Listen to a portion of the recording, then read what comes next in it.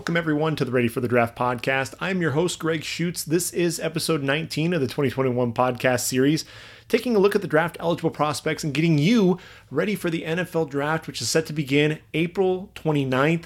And I'll tell you what, even though the combine is not going to happen in the traditional sense in Indianapolis, the pre-draft process is already in full swing. And I'll tell you what, we've already had two big moves at the quarterback position, and a three-time Defensive Player of the Year asked for his release, and it was granted.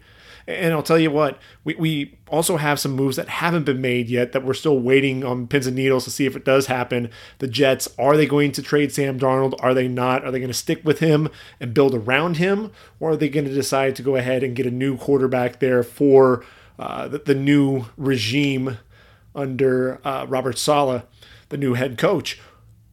And then there's Deshaun Watson in Houston. Houston's already said that he's not on the market, but Bleacher Report reported that Carolina is actually trying to make some moves with their salary cap to then make a run at Deshaun Watson. If Carolina is not successful in getting Deshaun Watson, you have to expect Carolina to use that number 8 overall pick on a quarterback. The question then is going to be, is it going to be Trey Lance, or will you see Mac Jones in that spot? I think his performance at the Senior Bowl with Matt Rule, something to keep an eye on.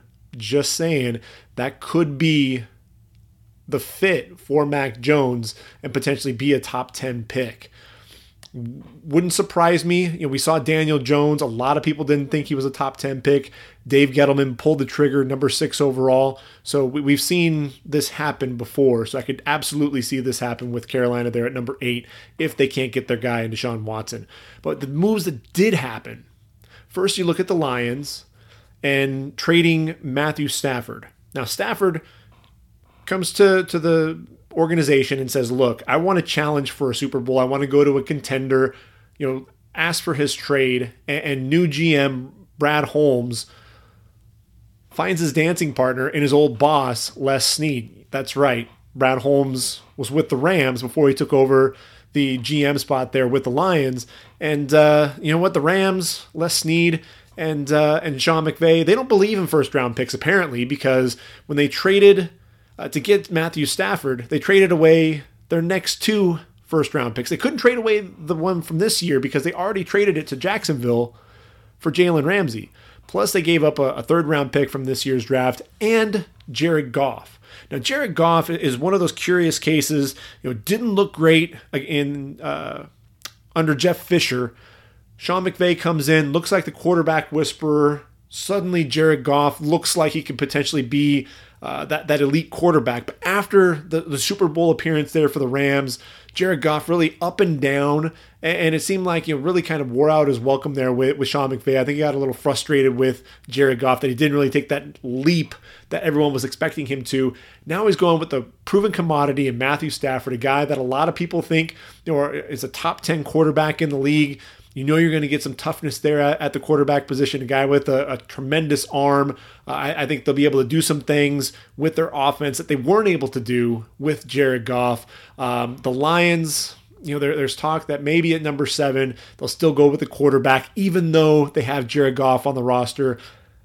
Let's pump the brakes there. I think the Lions have too many other needs. I don't see them going quarterback number 7 overall. But we'll get into that talk here in just a little bit. The other trade involved the Philadelphia Eagles, and I'll tell you what, the Carson Wentz saga is finally over, but Philly could not pull off a deal anywhere close to Matthew Stafford. They wound up trading him to the Colts, where Carson Wentz could be reunited with Frank Reich, and they end up getting a third-round pick in this year's draft and a second-round pick in next year's draft in return. I think Carson Wentz, with injury history and just the inability to play consistent ball when healthy, really led to that. He wasn't commanding as much on the market as someone like Matthew Stafford, a proven commodity at the quarterback position. And then there's J.J. Watt. And with J.J. Watt, when you look at him, Houston has been his home. He's done so much there for that organization, but clearly they're in a huge rebuild. David Culley coming in as the head coach. They knew that Deshaun Watson was asking for a trade. Now J.J. Watt really looking to go to a contender, whether it's Pittsburgh, could potentially even be Cleveland. There are a lot of teams, about a dozen teams that are actually looking to bring in J.J. Watt. And look, we know that J.J. Watt has been beat up with some of the injuries, but when healthy, he's still one of the top defensive players in the league. So he's probably the number one free agent commodity that's out there. And so a lot of things that still could potentially happen. I think Odell Beckham Jr. could potentially be on the move. There's talk that Stephon Gilmore with the Patriots, he could potentially be on the move. A lot of moves, big moves with big name players could potentially happen this offseason. Really unprecedented in these times. So it'll be interesting to see exactly how everything plays out. And that's what makes it so difficult with the mock drafts, is trying to decide exactly where to go right now. It's really kind of a crapshoot because you don't know what free agency is going to hold. You really don't know what March is going to look like, and into April, really before you have a great picture of it. But it's still fun to go ahead and put those mock drafts together, really start taking a look at what are the team needs as of right now, and really how things are starting to shape up. And I'll tell you what, I know we started with my first 20 picks in my mock draft in the last podcast, and things have already changed. I've already started looking at things with that mock draft. And as I started getting into the second and third rounds, I started looking at, when might a team pull the trigger on different draft needs. And I started to kind of reshuffle my mock draft just a little bit, because I'm also looking at the players and guys who, when they would come off the board, and I was looking at some of my guys that were falling into the second round and some of the guys that had even falling into the third round. And I said, wait, this guy is going to come off the board in round one. I need to make sure that I'm really making my adjustments and finding the right fit for them in round number one. So what we're going to do with this podcast is we're actually going to walk through the first 3 rounds of the draft. We're going to do it pretty quickly, and we're going to make sure that we hit on every team. But we're going to go ahead and take a look at those and really talk through some of these picks and the rationale behind them.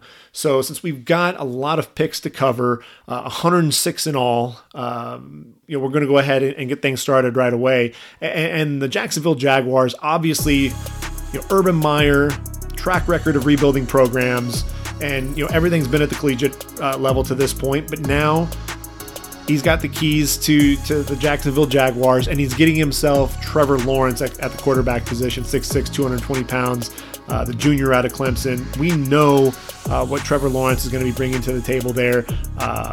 And so, I think Urban Meyer, throughout the rest of the draft, he's going to be looking to not only upgrade some of that defense, but find some weapons there for Trevor Lawrence. Also needs to make sure that he's protecting his investments. So I think as you go through this draft, that's some of the themes that you're going to be seeing.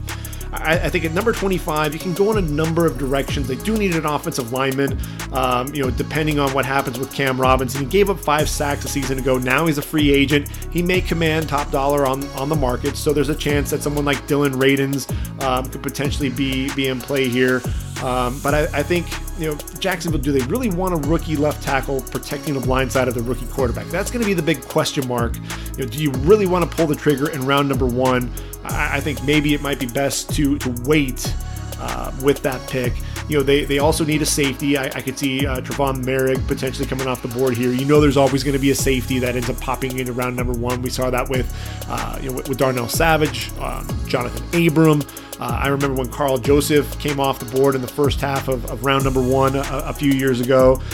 So there's a chance that Merrick could be the guy here, but I like Christian Barmore. Now look, Pro Football Focus noted that he's only played 747 snaps, so not even 800 snaps at Bama.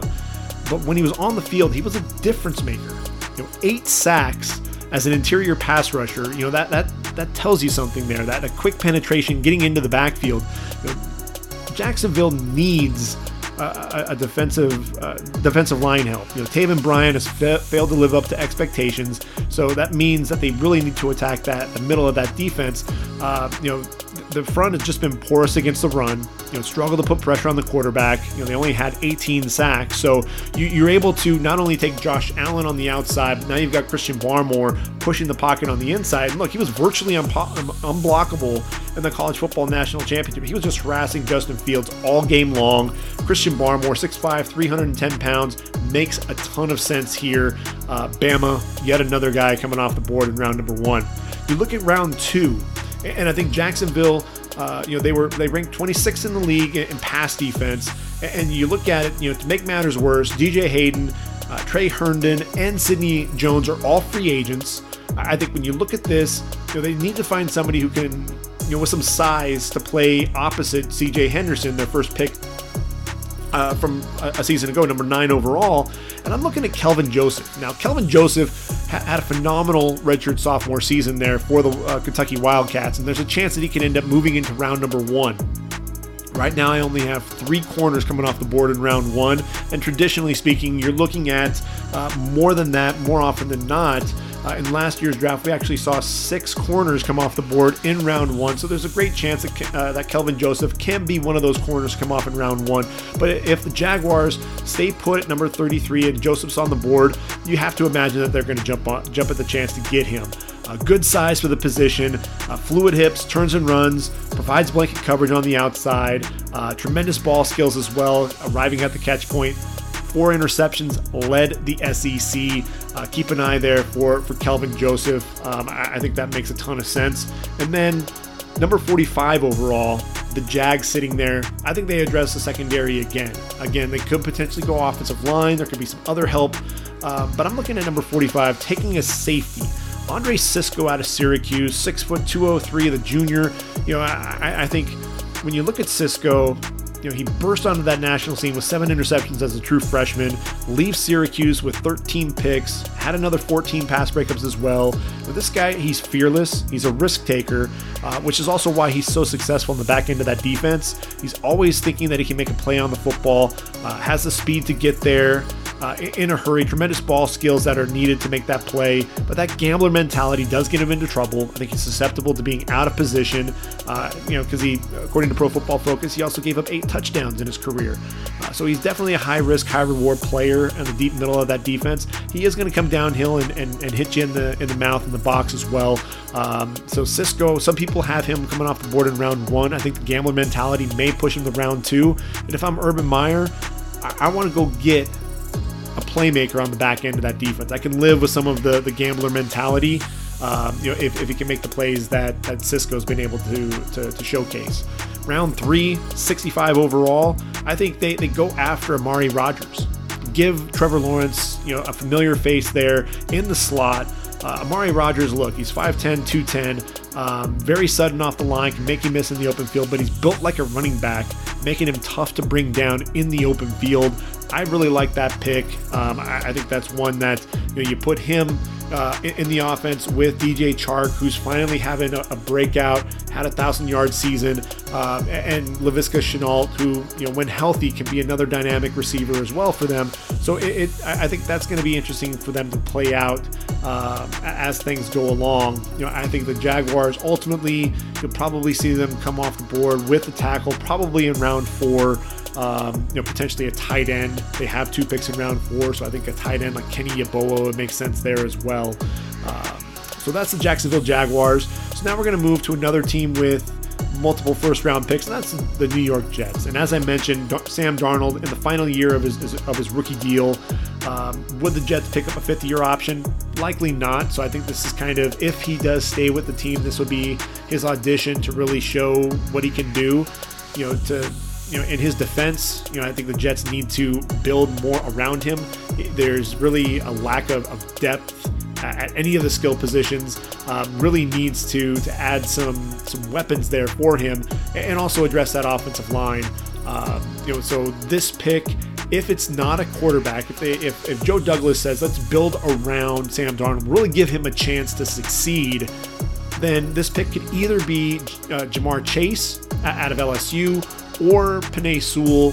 I think if you believe that George Fant can be a right tackle, then I think you probably go receiver. And even if, when you're looking at your board, even if you think George Fant is going to be your right tackle of the future, then Penei Sewell and really Rashawn Slater for that matter, they can kick inside to guard. Penei Sewell reminds me a lot of Brandon Sheriff, so I could absolutely see them really upgrading that guard position with Penei Sewell. Would you take him at number 2 overall? Maybe the Jets then trade down with a quarterback needy team and potentially still land either.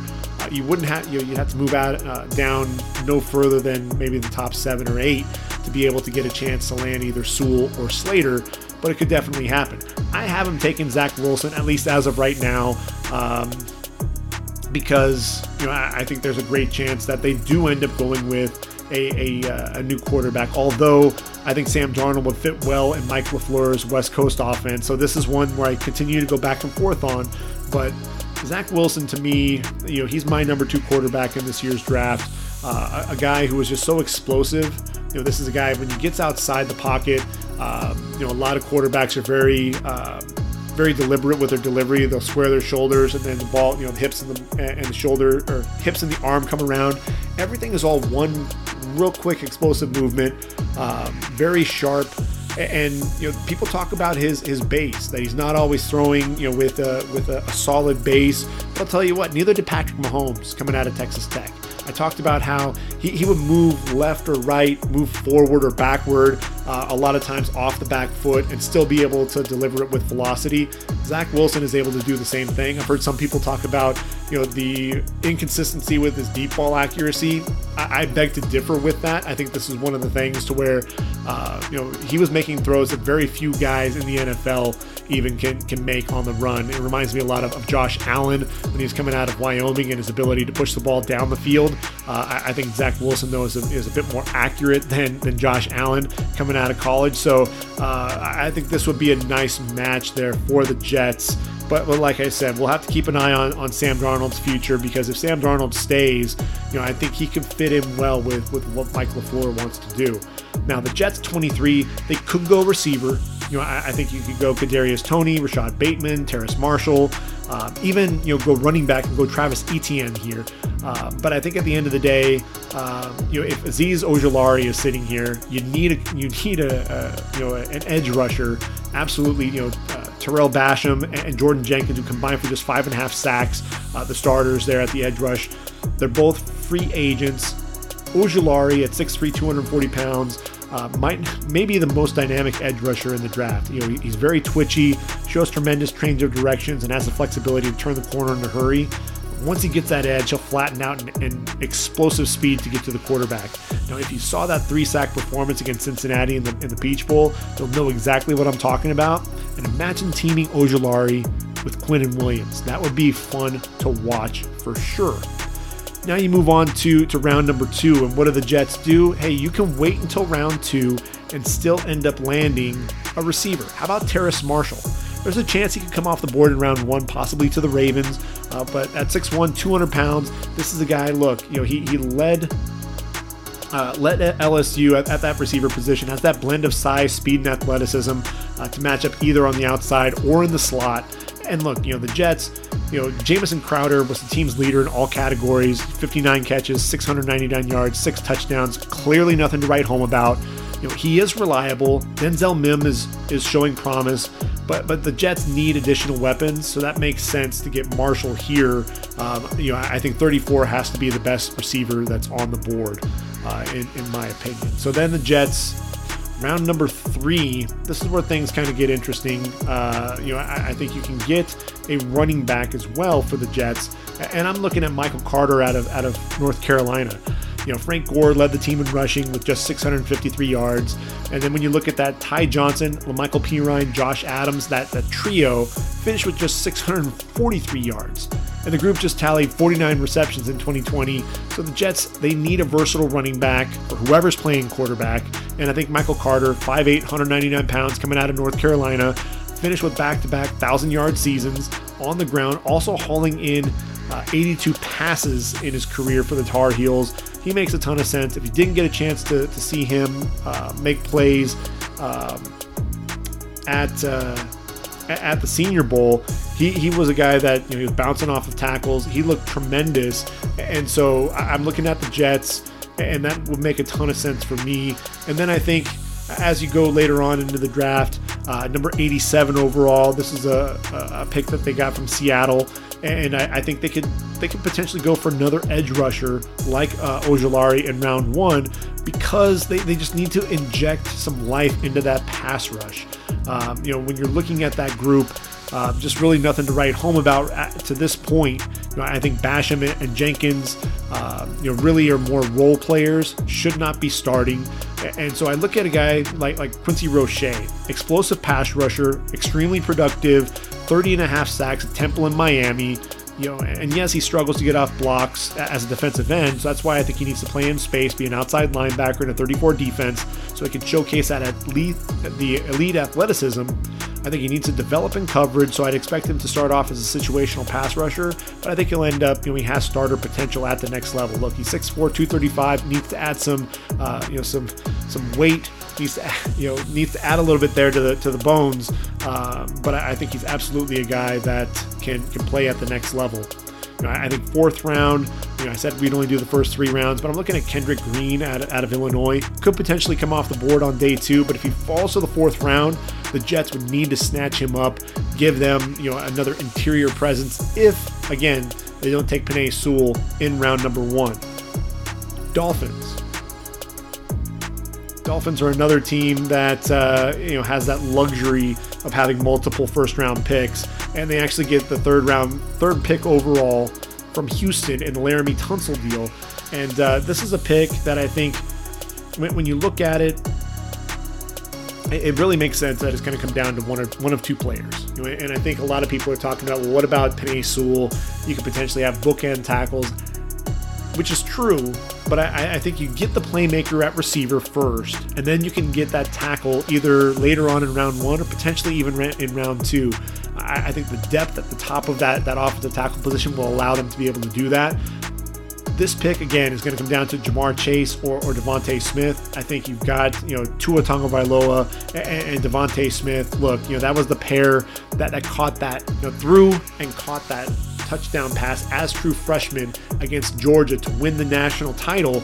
And look, how could you not have the Heisman Trophy winner, the AP Player of the Year, Walter Camp Player of the Year, not come off the board in the first 3 picks? Ultimately, could Jamar Chase come off the board here? Absolutely. He did do a lot of the same things that Devontae Smith did as a sophomore. Devontae Smith as a senior, I know a lot with the analytics. They talk about that age can factor into it, and the breakout age. But I'm still looking at Devontae Smith. This is a guy that is the total package. Yes, he is 6 foot and 175 pounds, but I think of Marvin Harrison when I watch him play. He's explosive. He runs excellent routes, tremendous hands. Look, they don't call him the Slim Reaper for nothing. I think this is a guy that could end up being a star, and it makes a ton of sense for Miami to take him there with number 3. If he does fall, I think maybe Philly at number 6 if they don't go Kyle Pitts. Could also fall to the Giants there at number 11. It really is going to kind of depend on how things shape up as we move through this pre-draft process. Sitting at 18, the Dolphins. Look, again, could go in a few different directions. They could go defense. They could go offensive tackle. Christian Darrisaw is sitting, could potentially be sitting there. And at linebacker, potentially Jeremiah Owusu-Koramoah if he's on the board. But I'm thinking running back. When you look at the running back position, you've got Myles Gaskin, Salvon Ahmed. Really nothing to write home about there. Myles Gaskin, more of a complimentary back.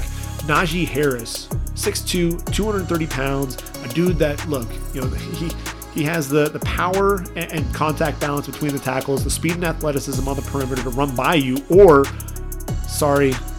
Nick McLeod, but he can jump over defenders as well, and then display his soft hands in the passing game. Also has that clear understanding of his role in pass protection. This is a guy who's always in the right position. That's why he's my number 1 running back and not Travis Etienne, is because he does a tremendous job as a pass protector. Now look, 2 years ago, another former Crimson Tide running back by the name of Josh Jacobs came off the board in round number 1 to the Raiders, and he's a star. I think Harris has a chance to be able to do the exact same thing. So Miami gets a couple of skill position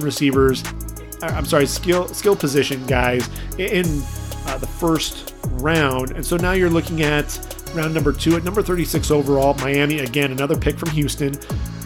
This is where I think they go Dillon Radunz. A 6'6", 298, North Dakota State. And Dillon Radunz, look, 2-year starter for the Bison, tremendous physicality in the run game, 63 knockdowns in 2019 according to Pro Football Focus, has a tremendous get off, and able to convert that speed to power to generate a lot of movement.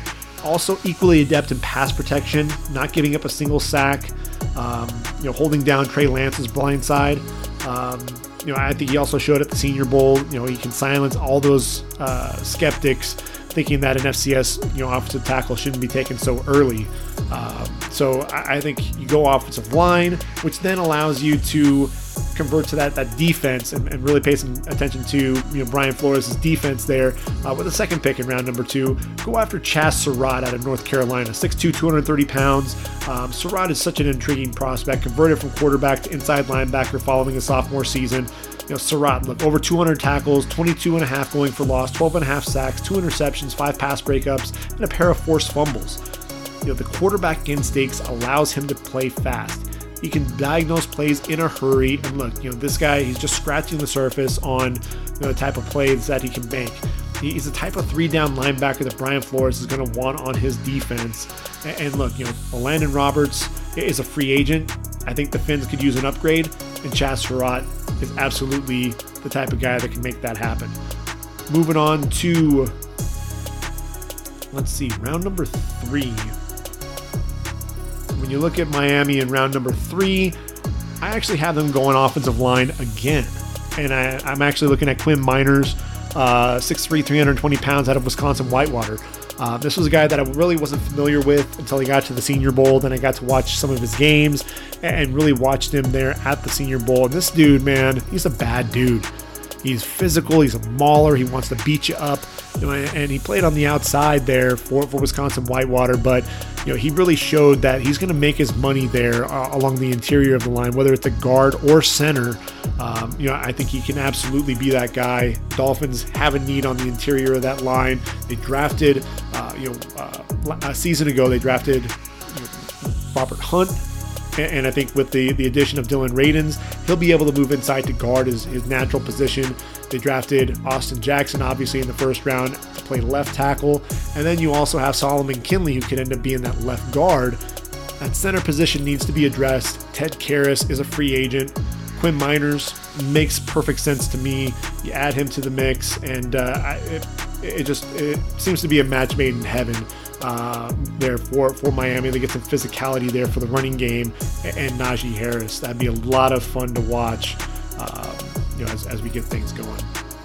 So now, Atlanta at number 4, Justin Fields, still my guy there for them. 6'3", 228 pounds out of Ohio State. We know what Justin Fields is capable of. And when you're looking at this, Matt Ryan, he's going to be 36 years of age to start the season. Arthur Blank's already come out and said that we're not moving the guy. There's no plans to move Matt Ryan. But look, and really Matt Ryan, hasn't missed very many games. I believe it was 8 games over the span of his career. So he's been a guy that has been very durable. I'm sorry, just missed 3 games since 2008. Conversely, the defense hasn't finished higher than 20th in total defense in 4 of the last 5 seasons. Been in the bottom third of the league in sacks since 2018. So this pick could absolutely be Micah Parsons. Get them a pass rusher. They're at that linebacker position. It could potentially, if they want to go with another defensive player, I think they probably look to trade down with one of the quarterback needy teams. But if they stand pat there at number 4, I think all signs will be pointing to taking that quarterback of the future for their head coach, Arthur Smith. Let Matt Ryan play out his contract. He signed through the 2020. Let's see, he's in the 3rd year of a 5-year deal, so he still has a couple more years left. But Justin Fields is one of those guys who, he's tremendously accurate, very tough. The pocket presence is unreal. His ability to move, and keep those eyes down the field, throws his receivers open. The ball placement is excellent. Throws with anticipation. The arm strength seems to be getting better and better. It looked better this year than it did a season ago. So I think Atlanta, it behooved them to look for their quarterback of the future. I think Atlanta isn't prepared to be this high, next season. So why not get the quarterback while you can? Moving on to round 2. If they don't get their pass rusher in round 1, it's imperative that they do in round 2. At number 35 overall, take Joseph Ossai out of Texas if he's there. He may come off the board to KC there with the 32nd pick overall. But Ossai, if he's there, 6'4", 253, the junior. Look, this is a guy who was living in opposing backfields, quick first step, powerful hands, relentless motor, 15.5 sacks. 15.5 tackles for loss, and then 5.5 sacks his past seasons.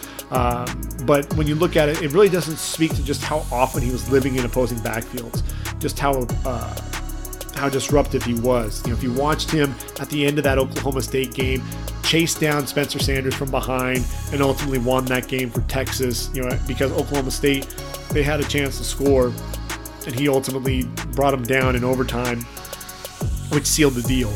Atlanta, look, they're struggling to get after the passer yet again. Finished with just 29 on the year. Good for a tie for 23rd in the league. What makes things worse is only 2 players finished the season with more than three sacks. Ossai makes a ton of sense if he's there on the board. And then you move on to round number 3. When you look at the Falcons in round 3, I think you have to look at potentially addressing that running game. That running game finished 27th in the league. And now, their top 2 leading rushers, Todd Gurley, Brian Hill, both hitting free agency. Now's the time to get that running back. And I think Javian Hawkins out of Louisville, look, he's 5'9", 195. The redshirt sophomore is not the biggest back, but he has tremendous lower body strength, which allows him to just bounce off would-be tacklers. Just looks like a pinball. He's not only tremendously sudden, but he also has that second year to go the distance. I'm a big fan of Javian Hawkins. I think 3rd round would be great value for him. And Atlanta could then shore up that running game. I think that would definitely help. So they go quarterback, defensive end, running back with their first 3 picks in the draft. Cincinnati sitting there at number 5. This is an interesting team. And Zach Taylor, he's got his Heisman Trophy winner, Joe Burrow. And look, Joe Burrow was 2-7-1 in his 10 starts at Cincy. But he did complete over 64% of his passes, threw for over 2,800 yards with 13 touchdowns and just 5 interceptions. People are still knocking him because of the lack of arm strength, and is he really going to be a guy that can excel at the next level? Blah, blah, blah. The haters are going to hate. But look, he also led the league in sacks with 32 and hits 72. Thank you, Pro Football Focus, yet again during that time. Week 11, he had that ACL tear. That was against Washington, and since then, Cincinnati really struggled to get anything going offensively. So there's talk that potentially they could go after Kyle Pitts. I know AJ Green is a free agent, may not be back. You can add, a pass catching tight end to the mix. And look, Kyle Pitts is special, but when you're looking at the Bengals and you look at that offensive line and the number of sacks that were given up, man, you have to protect your investment. You've got Jonah Williams. He's shown promise, but that right knee injury cut his season short last year. Bobby Hart and Hakeem Adeniji, they filled in for Williams. They combined to give up 8 sacks. So I think they got to have that upgrade. And look, Penei Sewell, he solidified himself as a top offensive tackle prospect, not allowing a single sack. In 936 pass blocking snaps in 2019, and just under 1,400 career snaps in his 2 seasons for the Ducks. I think people give him a hard time about some of the reps with his footwork, but this is a guy, look, he's still shown, that tremendous power. I think he shows better than average, movement skills laterally. And look, is he a generational prospect? I don't know that I necessarily go that far just yet, but you see how talented he is. And if you can clean up some of the footwork issues, he can be a monster there for the Bengals. And I think if you have bookend tackles with Jonah Williams and Penei Sewell, I think you feel much more confident in your health if you're Joe Burrow. Moving on to round 2, talking about that tight end. How about Pat Freiermuth out of Penn State? Baby Gronk, 6'5", 258. And, he lived up to that nickname. He's a punishing inline blocker, both in the run game and taking care of his quarterback. but he was also, a great job sealing the edge, generated movement when squaring up defenders, picking off moving targets at the second level, but he was equally dangerous in the passing game, offering soft hands, the ability to stretch defenses vertically up the seam, and look, made plays after the catch just like Gronk, and had a knack for finding the end zone with 16 touchdowns in 3 seasons. Very reminiscent yet again of Gronk, further solidifying that nickname of Baby Gronk, and you give yet another weapon for Joe Burrow to team with Tyler Boyd and T. Higgins. I think it makes a ton of sense. You can wait until round 2 to get your tight end, and again, I think Kyle Pitts is one of those tight end prospects that we haven't seen before, but I think you can let's protect Joe Burrow first. Moving on to round 3, Bengals. Look, the pass rush was a disaster. Only 17 sacks, and now your top sack artist in Carl Lawson, who had just 5.5 sacks, by the way, he's now a free agent. So I think the situation is dire to get a pass rusher. And I'm looking at Ellerson Smith out of Northern Iowa. Look, he's 6'7", 245, was just a menace for Northern Iowa. Racked up 14 sacks in 2019, and as we know, FCS did not play in 2020. But look, the kid has a tremendous length to keep blockers at bay, secures that edge, uses the quickness to beat the interior lineman as well, rushing the quarterback on the inside. You saw him in the one-on-ones take some of those inside rushes and get home to the quarterback in the Senior Bowl. So I'm looking at Ellerson Smith. I think that would make a ton of sense there in round 3, number 69 overall for Cincinnati. So let me move on to number 6, the Philadelphia Eagles. What do the Eagles do here? They finished with a 4-11-1 record. Carson Wentz, we know the disaster that happened there. He's now in Indianapolis, taking over for Phillip Rivers, who retired. So what do the Eagles do? Are they moving the team to Jalen Hurts? I think they kind of have to, but they're going to bring in a quarterback to duel with him. The question is going to be, are you going to bring in a rookie? So you'll have two, a second-year quarterback and a rookie quarterback really duking it out, or are they going to bring in a veteran? I think, to me, all signs point to them bringing in a veteran to compete with Jalen Hurts. I could be wrong, but I think this number 6 pick, look, they could go Micah Parsons, because they need linebackers. They've always needed linebackers, and we keep talking about them potentially drafting a linebacker in round 1, and it just doesn't happen.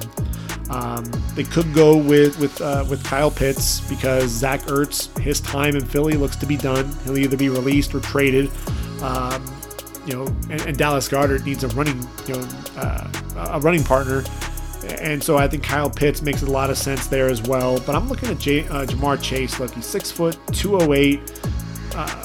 When Travis Fulgham, a practice squad call-up, leads your team in receiving, changes have to be made at the receiver position. Alshon Jeffrey just continues to be banged up, has yet to play a full slate of games since 2013. Deshaun Jackson's been released. J.J. Arcega-Whiteside, the 2019 second-round pick, hasn't been very productive, just 14 receptions in 24 games over the past 2 seasons. And then Jalen Reagor, a first-round pick from a season ago, showed that he was a vertical threat, started all 11 games in which he played, but battling some of those injuries, only caught 31 passes for 396 yards, saw the end zone just one time. Jamar Chase is your number 1. You can have Reagor be a guy that can stretch teams vertically, but Jamar Chase, let's not forget, don't have that recency bias. Jamar Chase, 84 catches, 1,780 yards, which is an average of 21.2 yards per reception, by the way, and 20 touchdowns, the same total as Devontae Smith in 2019, catching passes from Joe Burrow. And I'll tell you what, Jamar Chase, could he come off the board at number 3? Yes. Could he come off the board at number 6? Absolutely. And I think this ultimately is the right pick for Philly. At the end of the day, though, keep an eye on Kyle Pitts. I just think Jamar Chase, you have to go there if he's there. 37 overall in the second round. I'm looking at Ifeatu Melifonwu, 6'3", 213 pounds, the corner out of Syracuse. Darius Slade is cornerback 1 for Philly, but Avonte Maddox, playing opposite him. I think you can probably get an upgrade there. And look, Melifonwu, I think second round picks run in the family. His brother Obi was a 2017 second round pick. Has excellent, the younger Melifonwu, again, has excellent size like his brother.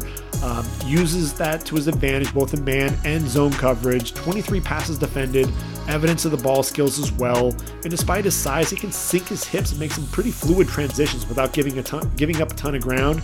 So to me, I think Melifonwu would be a nice addition to that secondary and could potentially take over that starting spot early in his career.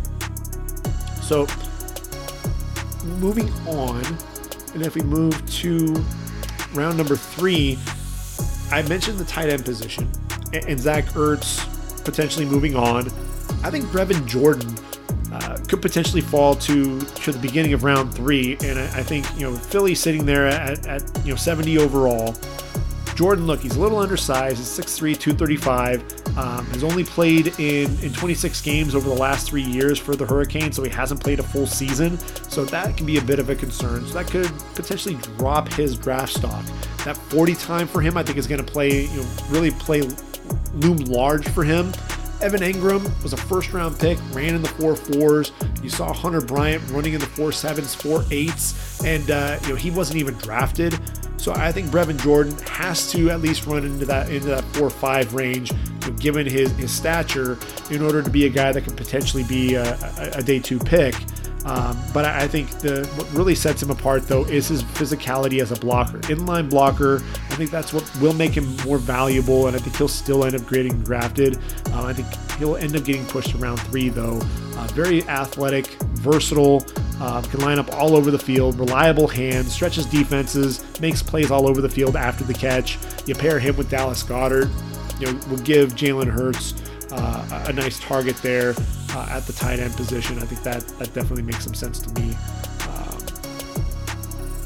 Let's see what else we've got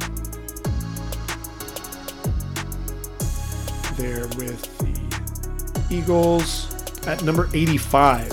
So this is the pick that they get from Indianapolis in the trade for Carson Wentz. And I'm looking at Baron Browning out of Ohio State. They need linebacker help. And Baron Browning is a guy that can be a 3-down linebacker. You're not going to have to remove him off the field. This is a guy that can play on the outside and line up. They had him lining up against slot receivers. He and Pete Werner were lining up against slot receivers and tight ends and running backs. A guy that can rush the pass, he can bend off the edge, comes downhill against the run. To me, if he's available there for Philly, I think with one of those 2 third-round picks, if Brevin Jordan's off the board, then I think you can use that 70th overall pick on Baron Browning. I think Baron Browning's a guy that has starter potential early on in his career. And frankly, I think he could end up even sneaking into round number 2 if the Rams decide to go with the linebacker there early in day 2. Moving on to number 7, and I mentioned Detroit Lions, what they were going to do potentially. Would they take a quarterback again? I think if anything, we could potentially see them go with a receiver. You've got Kenny Golladay. He could potentially move on as a free agent. I think he'll command top dollar. You look at Marvin Jones. He may follow his quarterback, Matthew Stafford.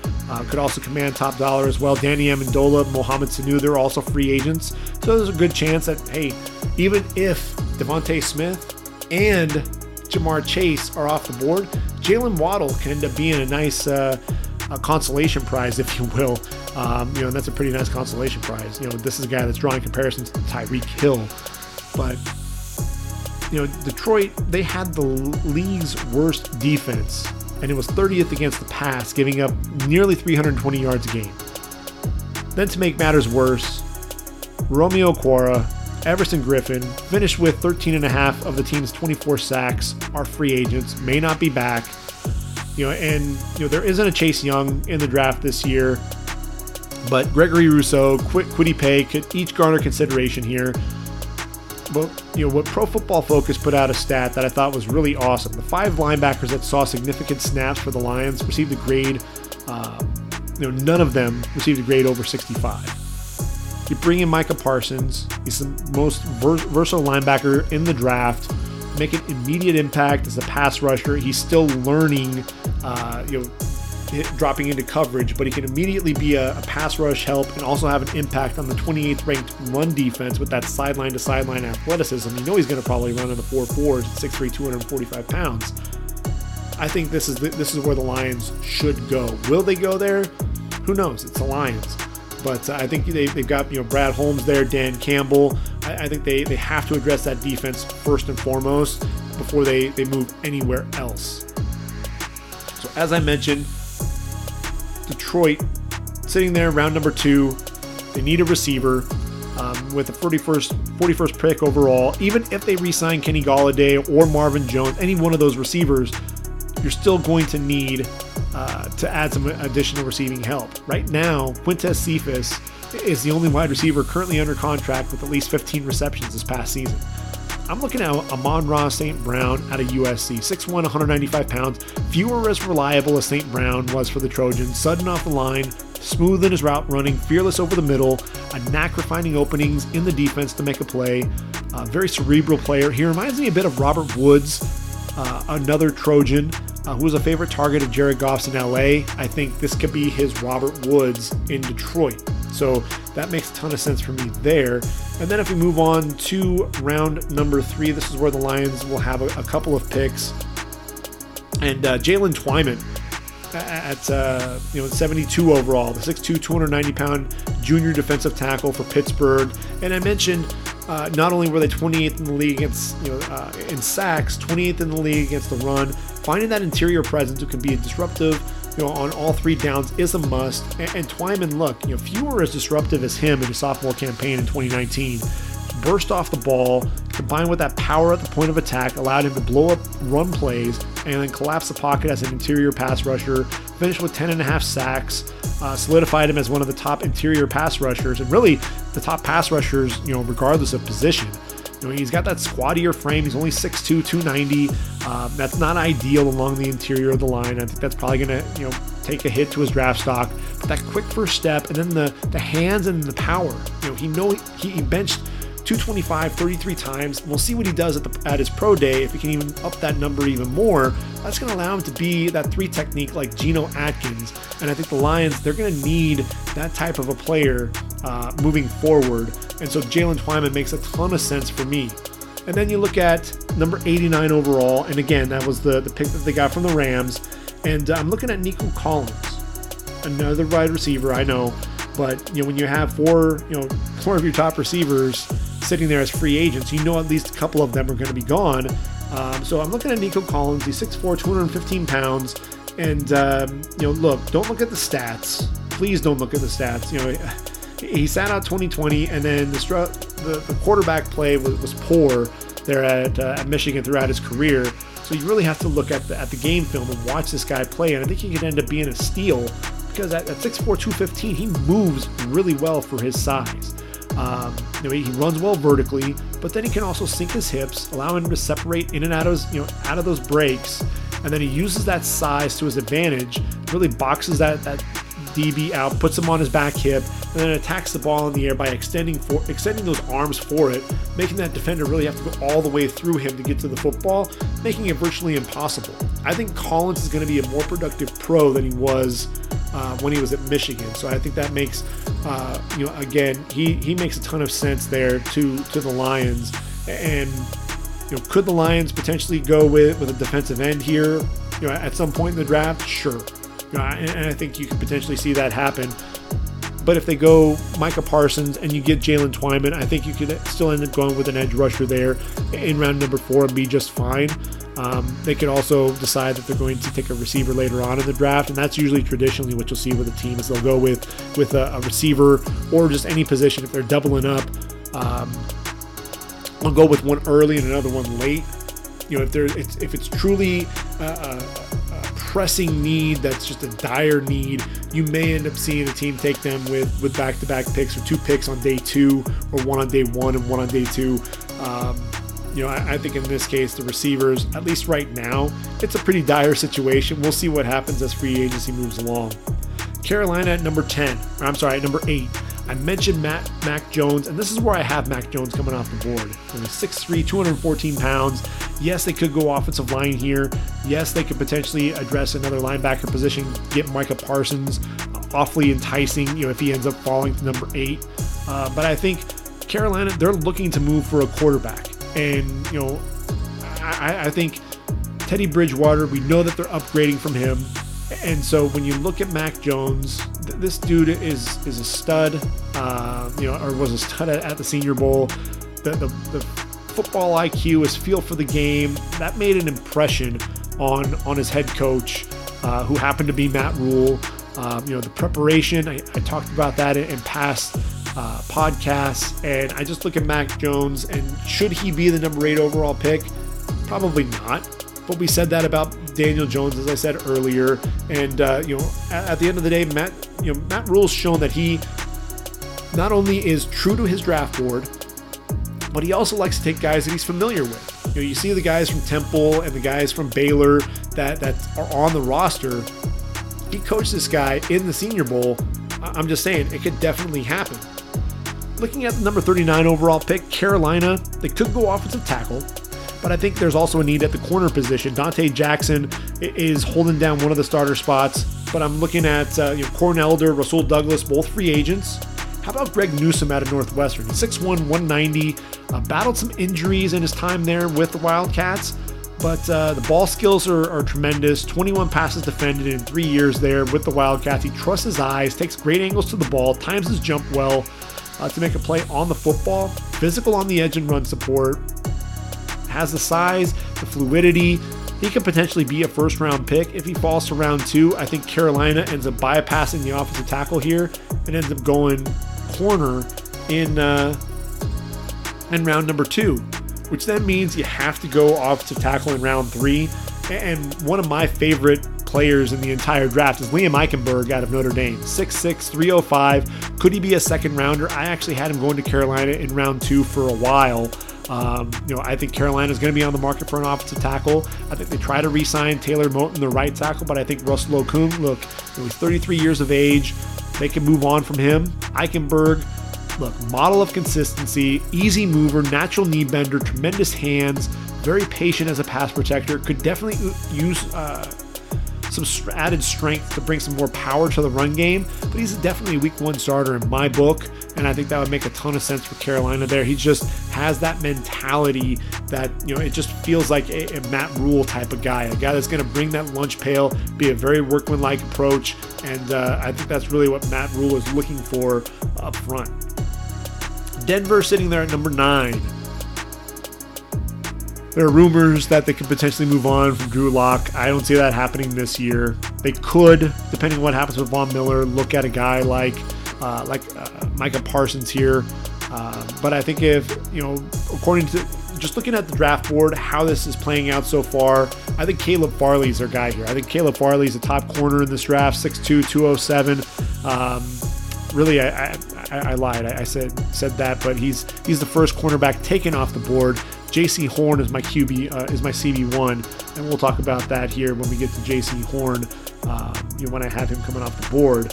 But Denver needs a lockdown cornerback in a serious way, and I think Caleb Farley is going to be that guy. He sat out 2020, but he has the size, athleticism, physicality to be a press corner. Capable of taking over that number 1 cornerback spot. Look, AJ Boye, he was released. Brian Callahan's going to line up in the slot. And I think that cornerback position, that release of AJ Boye really told me a lot.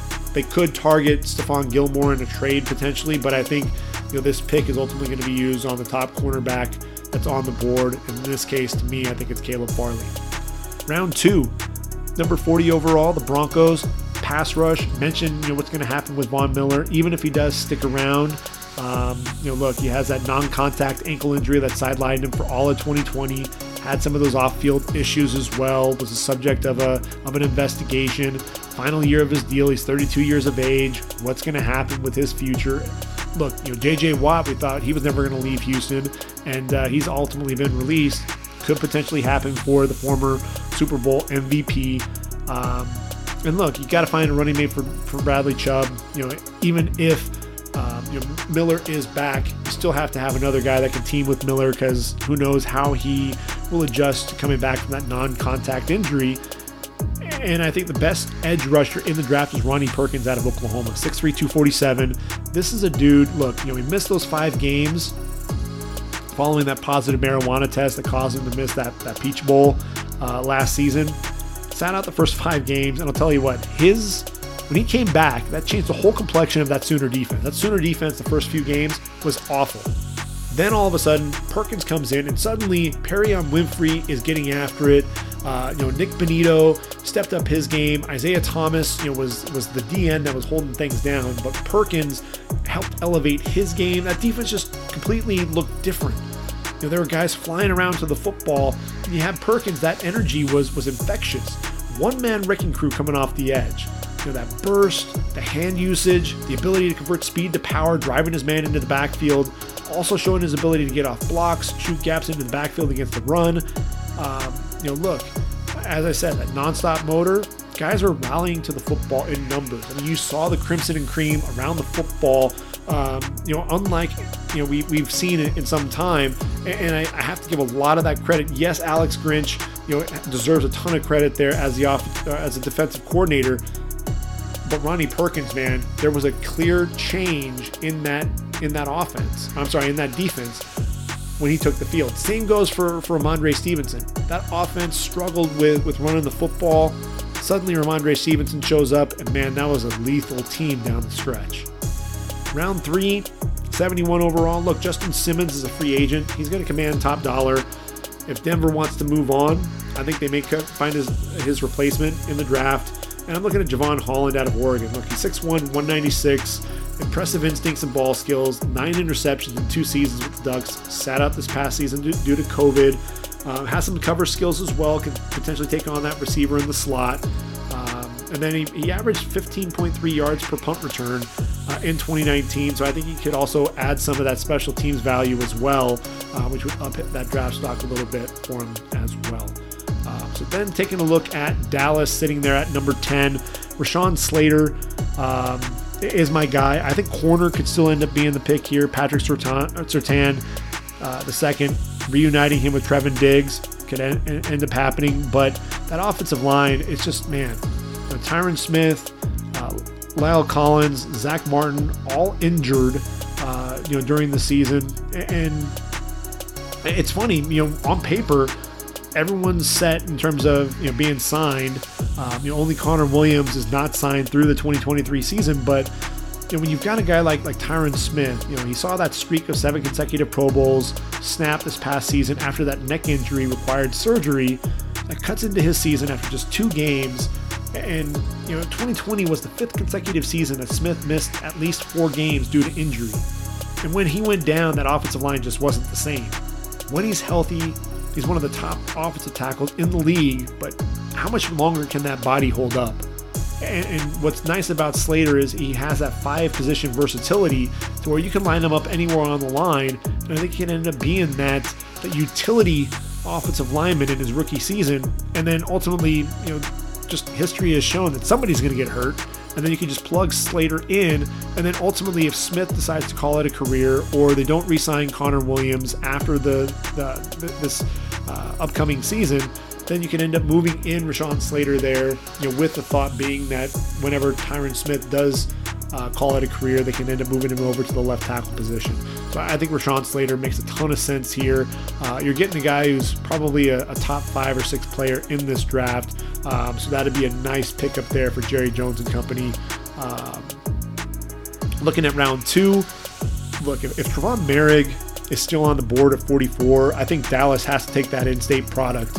I think, TCU, they had a couple of really nice safeties. Ardarius Washington was the other one, but Merrick, clear-cut top safety prospect, Jim Thorpe Award winner, 6 interceptions, 20 pass breakups.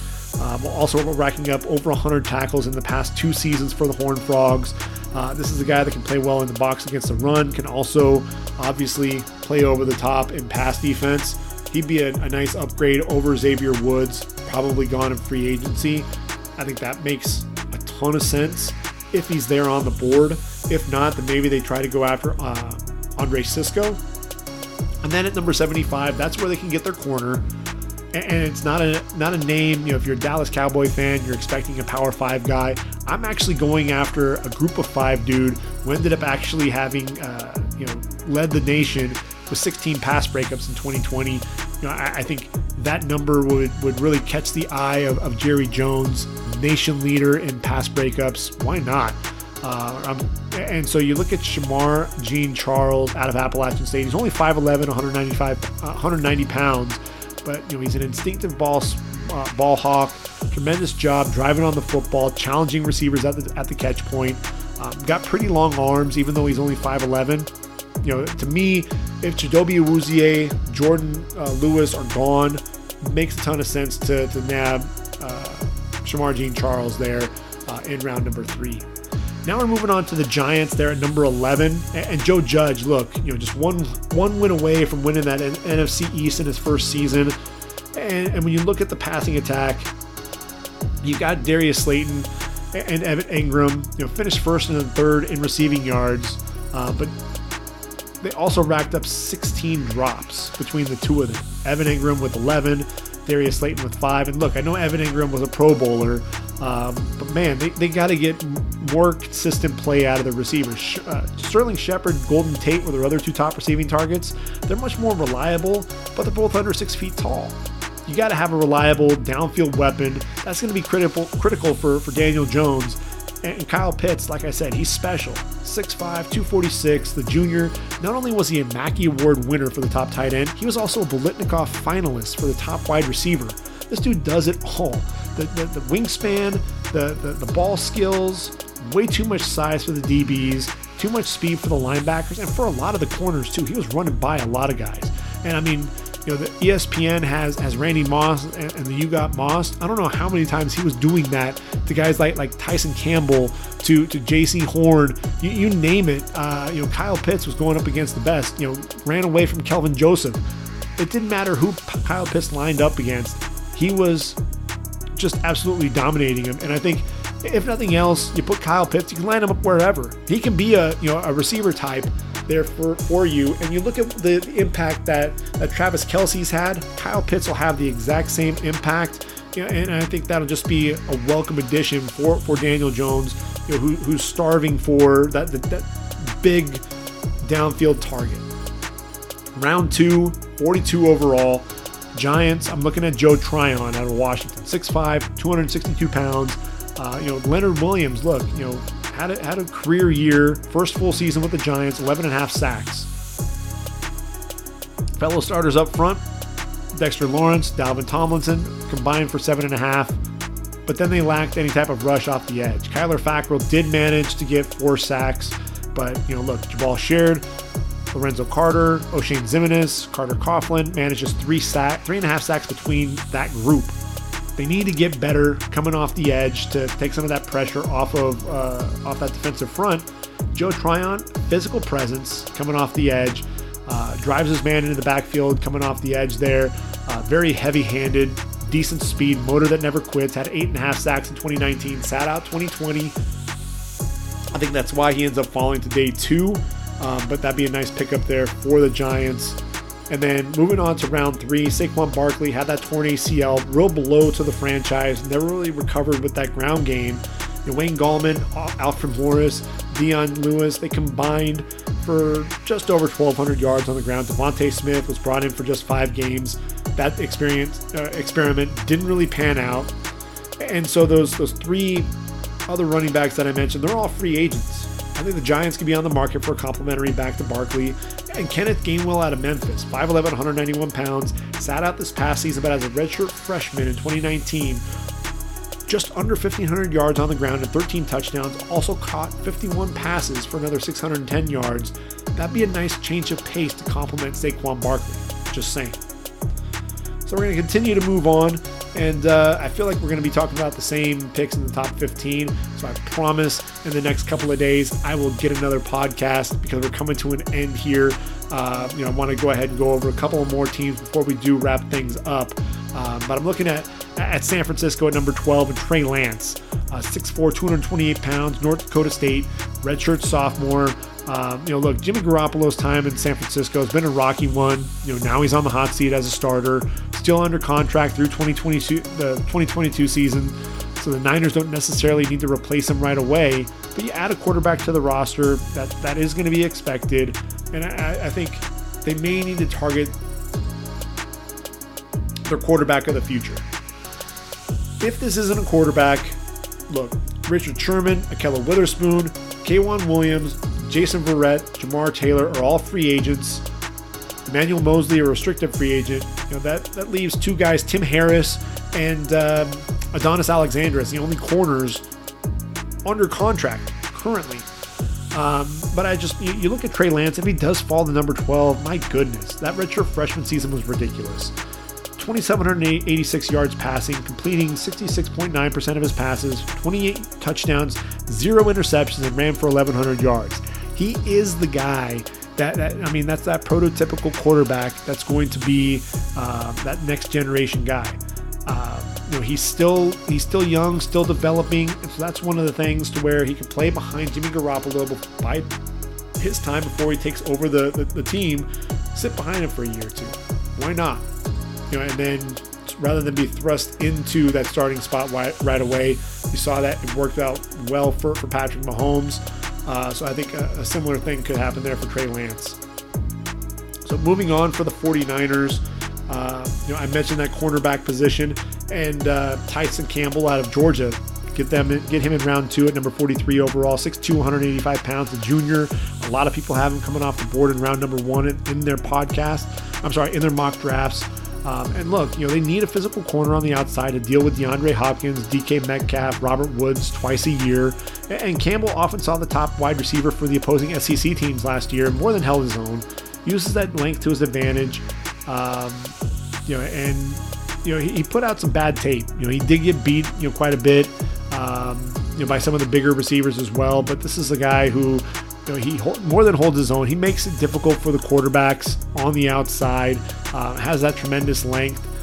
So I think he'd be a nice pickup there for San Francisco in round number 2. That's why the bad tape, I think, is what causes him to fall. San Francisco sitting there at 103rd overall. They need to address their line. They could potentially go with a tackle, but I think ultimately they go to the interior of the line. Aaron Banks, All-American season, 6'6", 330 pounds, very stout at the point of attack, physical guy. I think he's a guy that his play reminds me a little bit of Mike Iupati, just because he's so physical, wants to beat you up a little bit on the interior of the line, shows a little bit of a burst for a big guy as well. So, I think Aaron Banks makes a ton of sense for the 49ers there in round number 3.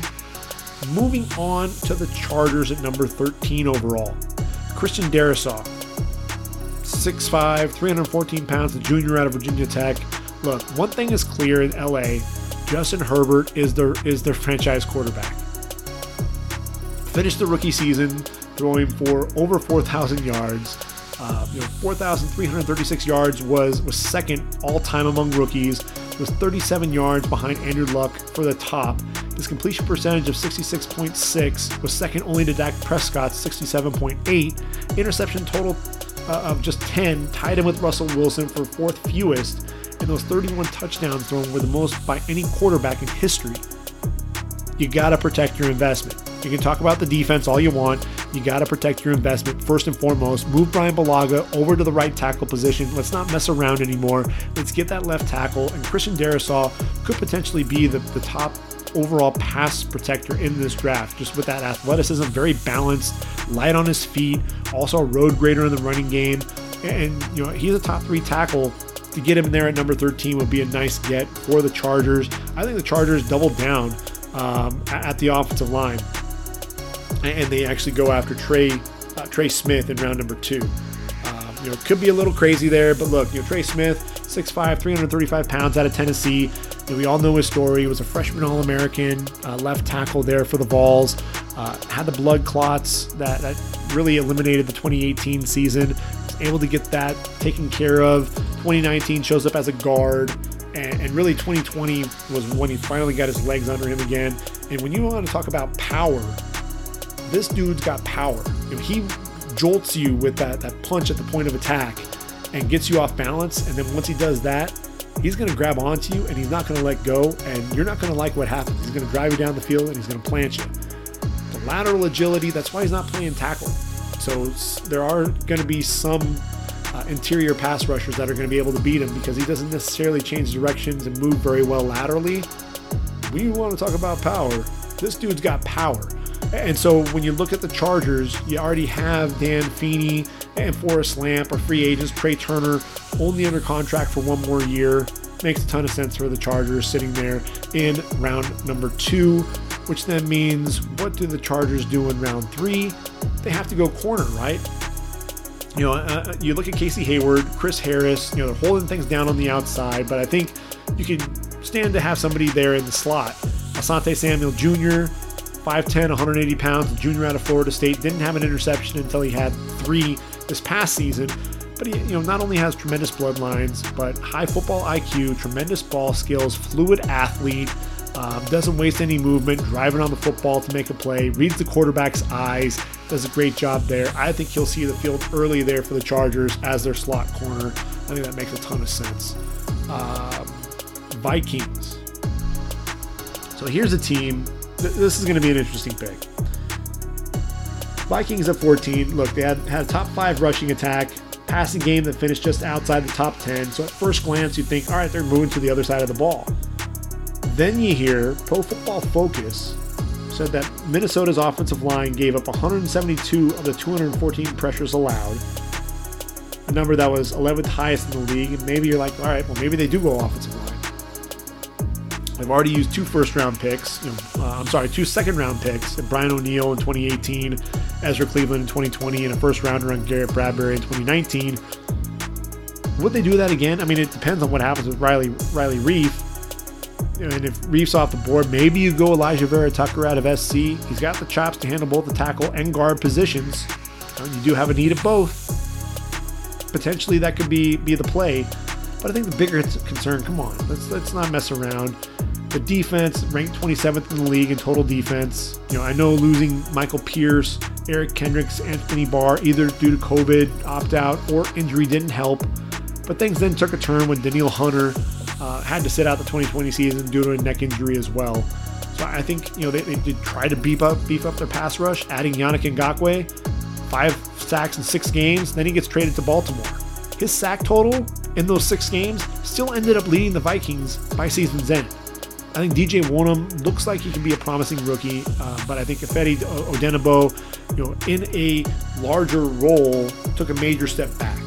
That duo of Odenigbo and Wonnum just combined for 6.5 sacks, and the team finished for 28th in the league, getting to the quarterback just 23 times. Kwity Paye, don't just look at the numbers. In 4 games, he had just 2 sacks as a senior. But during that time, he also racked up 22 pressures. Dominant edge rusher for the Wolverines. He and Aiden Hutchinson were so much fun to watch. His hands are, tremendous power in those. He bends well coming off the edge as well. Very versatile to both rush off the edge and as an interior rusher. That versatility, something that the Vikings would love to have. And I think Kwity Paye would pair very well with a guy like Danielle Hunter, who hopefully will be 100% by the start of the season. So Minnesota is without a second-round pick. They actually traded that to Jacksonville. So then we're going to be moving into round number 3. And in round 3, Minnesota, it's going to be interesting to see exactly how this all plays out, because I think they do need to address the interior of their defensive line and their offensive tackle position. So I think there's a chance they can get Marvin Williams at that number 79 overall pick. They need a 3 technique, and if they can land Marvin Wilson here, that would be awesome. 6'4", 311 pounds, once a surefire first rounder. Offers tremendous size, burst off the ball, tremendous hands. There's still some people that say that he's their number 1 defensive tackle. Production didn't always match the potential.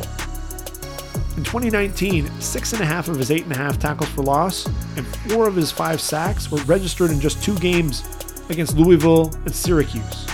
His play was largely inconsistent. His motor ran hot and cold. He'd lose leverage coming off the ball and get handled easily by a single defender. To me, the eye test. They say trust your eyes, trust what you're watching on the game film. And to me, my eyes just didn't see a player that was worthy of being drafted in the first 2 rounds of the draft. But I think round 3 would be nice value, and I think Minnesota at that point, it'd be kind of hard to pass on him. At number 91 overall, the Vikings get this pick from Baltimore, and I think this is where they go with their offensive tackle. Brady Christensen may not be ready to start right away. I think he needs to add some strength. He's more of a finesse tackle, a guy that's light on his feet, but doesn't generate a ton of power.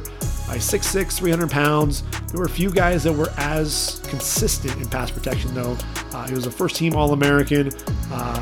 Gets out of his stance so quickly, maintains that low pad level, good knee bend, excellent lateral quickness with that kick slide. Also able to head off some of those counter moves as well, especially with the spin moves to the inside. I think he lines up at left tackle. Brian O'Neill can stay at right tackle. I think Ezra Cleveland, you can leave him inside. Garrett Bradbury there at the center position. That offensive line really started to take shape. And look, Riley Reiff, you can keep him there at left tackle. And depending on how, you don't have to rush Brady Christensen into a left tackle position right away. But if Brady Christensen really starts coming on in the preseason, then consider moving Riley Reiff to guard. Be worth a shot there. Wouldn't be the first time you've seen a tackle moved inside to guard, but I think that could potentially bode well for the Vikings. So we're going to get through two more teams here, and then we'll call it a podcast. I'm looking at number 15 and the New England Patriots. I know New England fans would kill me for that, but the New England Patriots sitting at number 15. And we know life after Tom Brady wasn't very kind to Bill Belichick in 2020. I don't need to tell any Patriot fans. They finished third in the AFC East, failed to make the playoffs for the first time since in 2008. You look at Cam Newton, that experiment didn't really pan out for them. Jarrett Stidham made it clear he's not the answer either. So they're going back to the drawing board, and Mac Jones does seem like the perfect Bill Belichick guy. Preparation, and hard work. Seems like a Tom Brady type of guy, just in terms of that same mentality, not the most athletically gifted. So it makes a ton of sense there, but unless they pursue a trade, getting up into the draft, they're not going to be able to land Jones. Maybe, they have Newton run it back and they bring him back onto the roster. But I think, they're looking at that receiver position. They have to get some weapons for whoever's under center. Jacoby Myers and Damiere Byrd, both solid complementary receivers. They should not be leading your team in receiving. I'm sorry. My apologies to Jacoby and Damiere, but I think they're complementary receivers. They're not number one wideouts.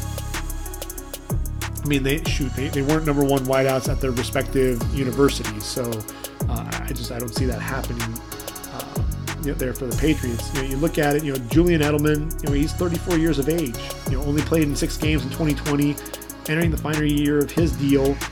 And then 2019 first round pick N'Keal Harry manages 400 yards receiving and 4 touchdowns in his first 2 seasons in the league.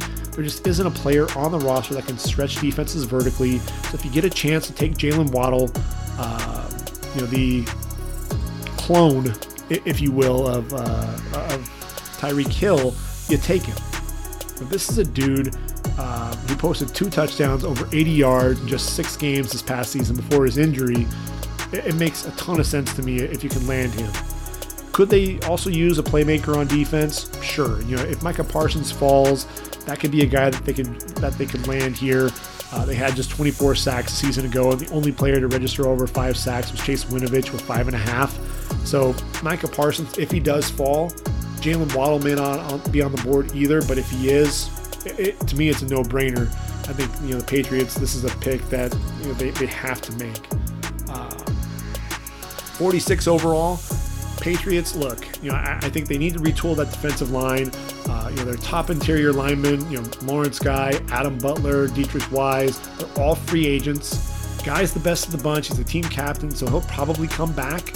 He can play any position along the interior as well. But when you look at the Patriots, I think they would jump on the chance to land a guy like Levi Onwuzurike in round number 2 if he falls that far. He's 6'3", 293, delivers a tremendous punch off the ball. Excellent job controlling his man, often bench pressing him to get him off his block, and then just devastating when he arrives to the football. He needs to watch that pad level, though. He gets completely neutralized every time he stands up too high out of his stance. And I saw that happen time and time again there for the Huskies.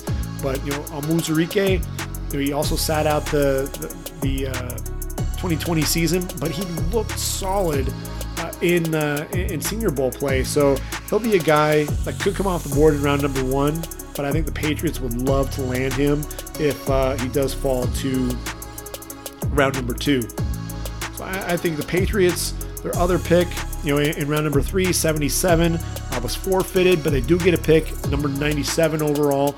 And I think they look for another defensive lineman. I think they need to get some guys that can be disruptive up front.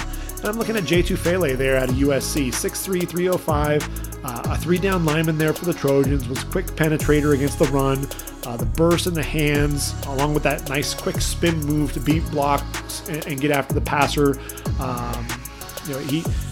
Another guy that needs to watch his pad level, can get neutralized when he gets too high coming off the ball, but he's definitely scheme versatile, a guy that doesn't have to come off the field.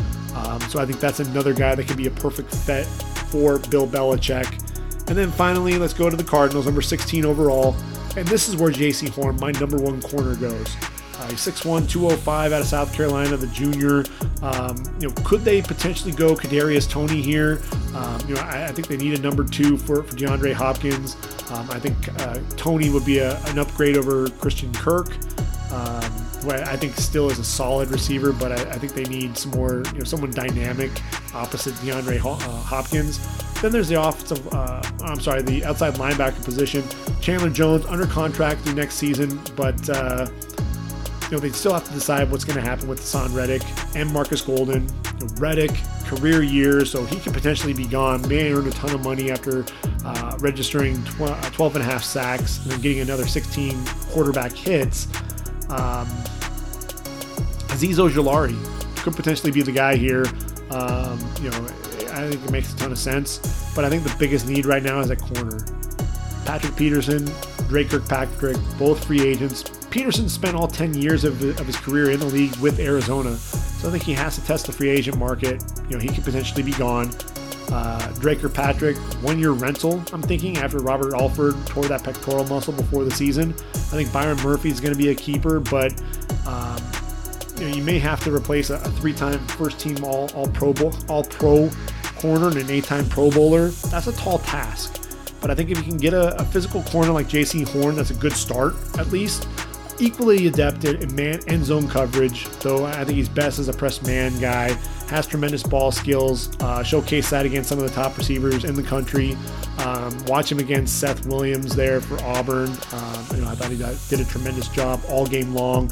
Tremendous bloodlines. The son of NFL vet Joe Horn. I think the Cards would be excited to land him there in the middle of round number 1. As you move along for Arizona into day 2, I think you have to have them look at a running back at some point in day 2. And I'm looking at 49 overall.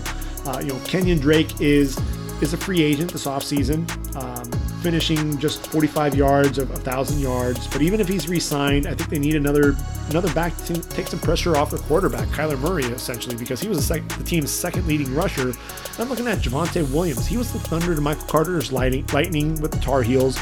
Could do the same for Drake in Arizona, or become the feature back if you need him to. Racked up nearly 2,100 yards, caught 42 passes the last 2 seasons with the Tar Heels. Known for that strength between the tackles and the contact balance, refusing to go down after initial contact. But he also has that vision in the cutback lanes, surprising lateral agility to cut on a dime, get to the hole, burst to the second level. Now, if you haven't seen he and Michael Carter, what they did against Miami, it's a must watch. They were ridiculous. Ran for 544 yards and 5 touchdowns between the two of them against the U. It was just phenomenal to watch. Javonte Williams is 5'10", 220 pounds. He'll bring some physicality there to Arizona. I think that makes perfect sense. In round number 2, I'm a big fan of Javonte Williams. I think his draft stock will only continue to increase. And I mentioned the edge rusher. I'm planning on Hassan Reddick not being there in Arizona. So I'm looking at a guy like Chris Rumph out of Duke. He's 6'3", 226 pounds. The junior, he's pretty slight, needs to add some weight, but he's one of the more explosive edge rushers coming off the edge. And I think he's one of those guys that if you get your hands on him, I think you can neutralize him, which is why he has to play in space. But look, he still is able to shoot into the backfield. 33 tackles for loss, 17.5 sacks, also has 5 pass breakups, uses his length to his advantage. So I think round 3 is probably the right value. At one point, we were talking about him as possibly one of the top edge rushers in the draft. You watch him in 2020, he still had he had more sacks than he did in 2019. Had 8 sacks in 2020, 6.5 in 2019.